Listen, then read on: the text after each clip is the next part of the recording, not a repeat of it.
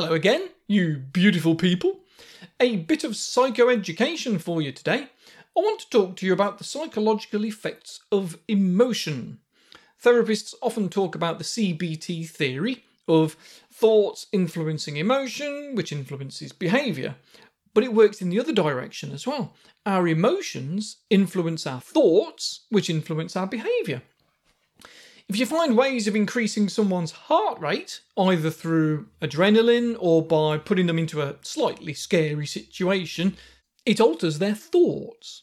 Their heart rate is up, and if they don't know why, then they'll find a reason to explain it.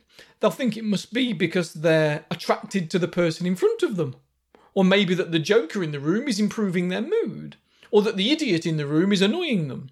And you can influence which way they go by changing the heart rate a little bit. But as well as this, stress, which is what that basically is, prevents us from making what on paper are the right choices. We tend to go with our gut instinct rather than our cognitive decisions. You've probably heard people say many times, don't make big decisions when you're emotional. So it's no secret, is it? That's why we say that someone is paralysed by fear or blinded by love. Stress and decision making has been researched time and time again because stress plays such a big role in things like addiction and impulse control, you see. So we know that when under pressure, feeling stressed, the area of our brain that handles attention and decision making is temporarily impaired. And so it's not so easy to control our urges and impulses. It's the reason why judges genuinely will cast harsher sentences when they're hungry. In fact, any negative emotion can make us judge more harshly, and it's suggested that it might be because it lowers our empathy skills, but we don't really know. But what we do know is that things like anger and disgust have a temporary influence over our opinions. Like the other week, I was talking about the film The Champ to induce sadness. One clip to induce disgust is the toilet scene in Trainspotting. Remember that? If you influence a disgust response in some people, but not in others, and then there's also some little scenarios asking some moral judgment questions like, from 1 to 9, how wrong is it to keep some money if you find it in the street and you've been struggling for money yourself lately? Or how immoral is it for somebody to exaggerate on their CV? Those sorts of things. When this was done a couple of years ago, the experimenters were able to skew people's answers by encouraging disgust, either with a film clip or by putting in other questions about levels of wrongness, like cannibalism after a plane crash, or one situation was asking them about how moral it is to eat a dead dog after it's been hit by a car.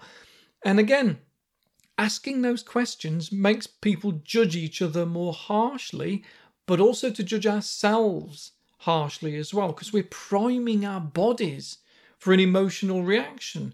And we know it's about disgust, because the same thing happened when the participants answered the questions in a room that had been sprayed with a fart spray stink bomb. And I'll tell you all about these weird studies, because I want you to understand yourself and others better. So many times people will say to me, why did they do that? Or why did they say that? And there's no answer other than, well, to them it probably felt like the right thing to do or the right thing to say at the time. And this is because people's decisions are being clouded by their emotions. The take home from this for me is that the best way to react in an emotional situation is to not react at all. Because what we might think is the right reaction probably isn't. And you'll feel differently later. So stop.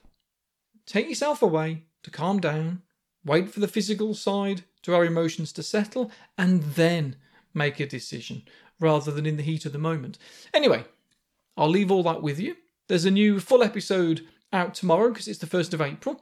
That's going to be about gratitude, and I'll be back on Monday on Patreon, as always, where I'll be talking about the phenomenon of sensory processing sensitivity, which is quite an interesting topic. It might be quite the eye-opener for some of you. Have a super weekend, and I'll speak to you again very soon in one way, shape or form. Ta-ra!